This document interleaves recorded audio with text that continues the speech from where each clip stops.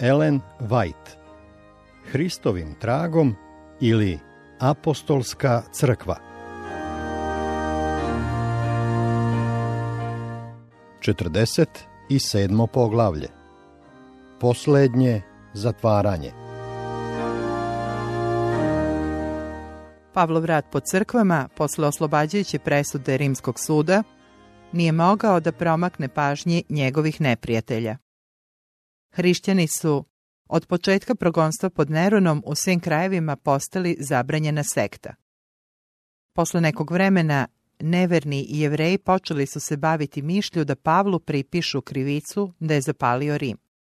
Nijedan od njih nijednog trenutka nije ni pomislio da bi on mogao da bude kriv za taj zločin, ali su znali da bi takva optužba, kada bi bila poduprta čak i najnepouzdanijim dokazima, mogla zapečatiti njegovu sudbinu.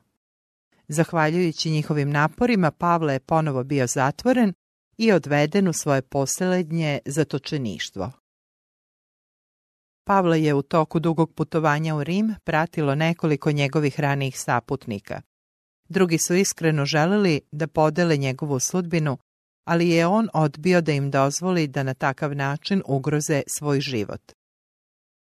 Izgledi koje je imao bili su mnogo nepovoljniji nego prilikom ranijeg zatočeništva. Progonstvo pod Neronom veoma je proredilo broj vernika u Rimu.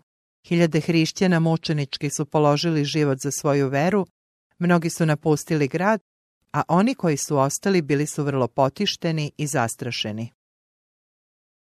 Kada je stigao u Rim, Pavle je bio bačen u vlažnu tamnicu u kojoj će ostati sve do kraja svoga puta. Optužen da je učinio jedan od najpodlijih i najstrašnijih zločina protiv grada i naroda, postao je predmet sveopšteg prezira. Ono nekoliko prijatelja koji su delili njegove terete sada su počeli da ga napuštaju. Jedni su ga izneverili, a drugi krenuli da obave misije u raznim crkvama. Figel i Hermogen su prvi otišli, a onda i Dimas, uznemiren zbog sve tamnijih oblaka teškoće i opasnosti, napustio je progonjenog apostola. Kriskenta je sam apostol poslao da poseti crkve u Galatiji.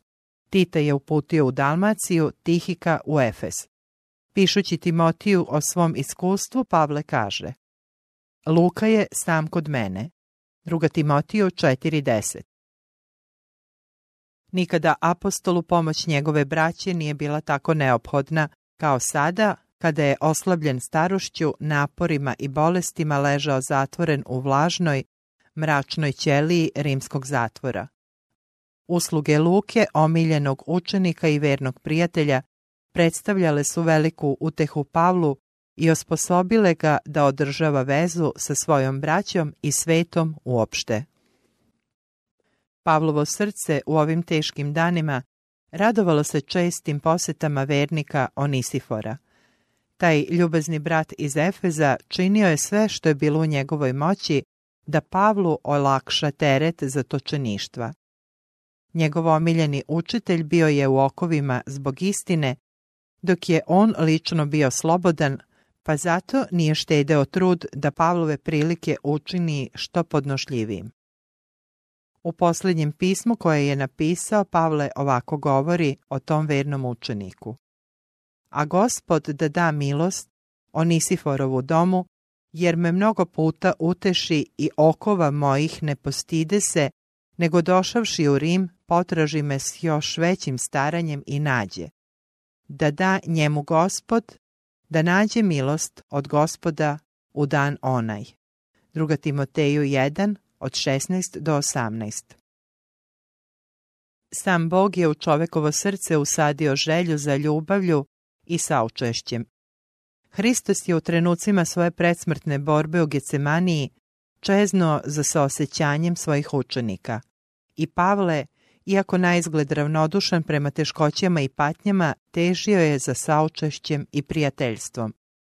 Onisiforove posete, koje su svedočile o njegovoj vernosti u vreme Pavlove usamljenosti i zapostavljenosti, donele su radost i vedrinu onome koji je svoj život proveo služeći bližnjima.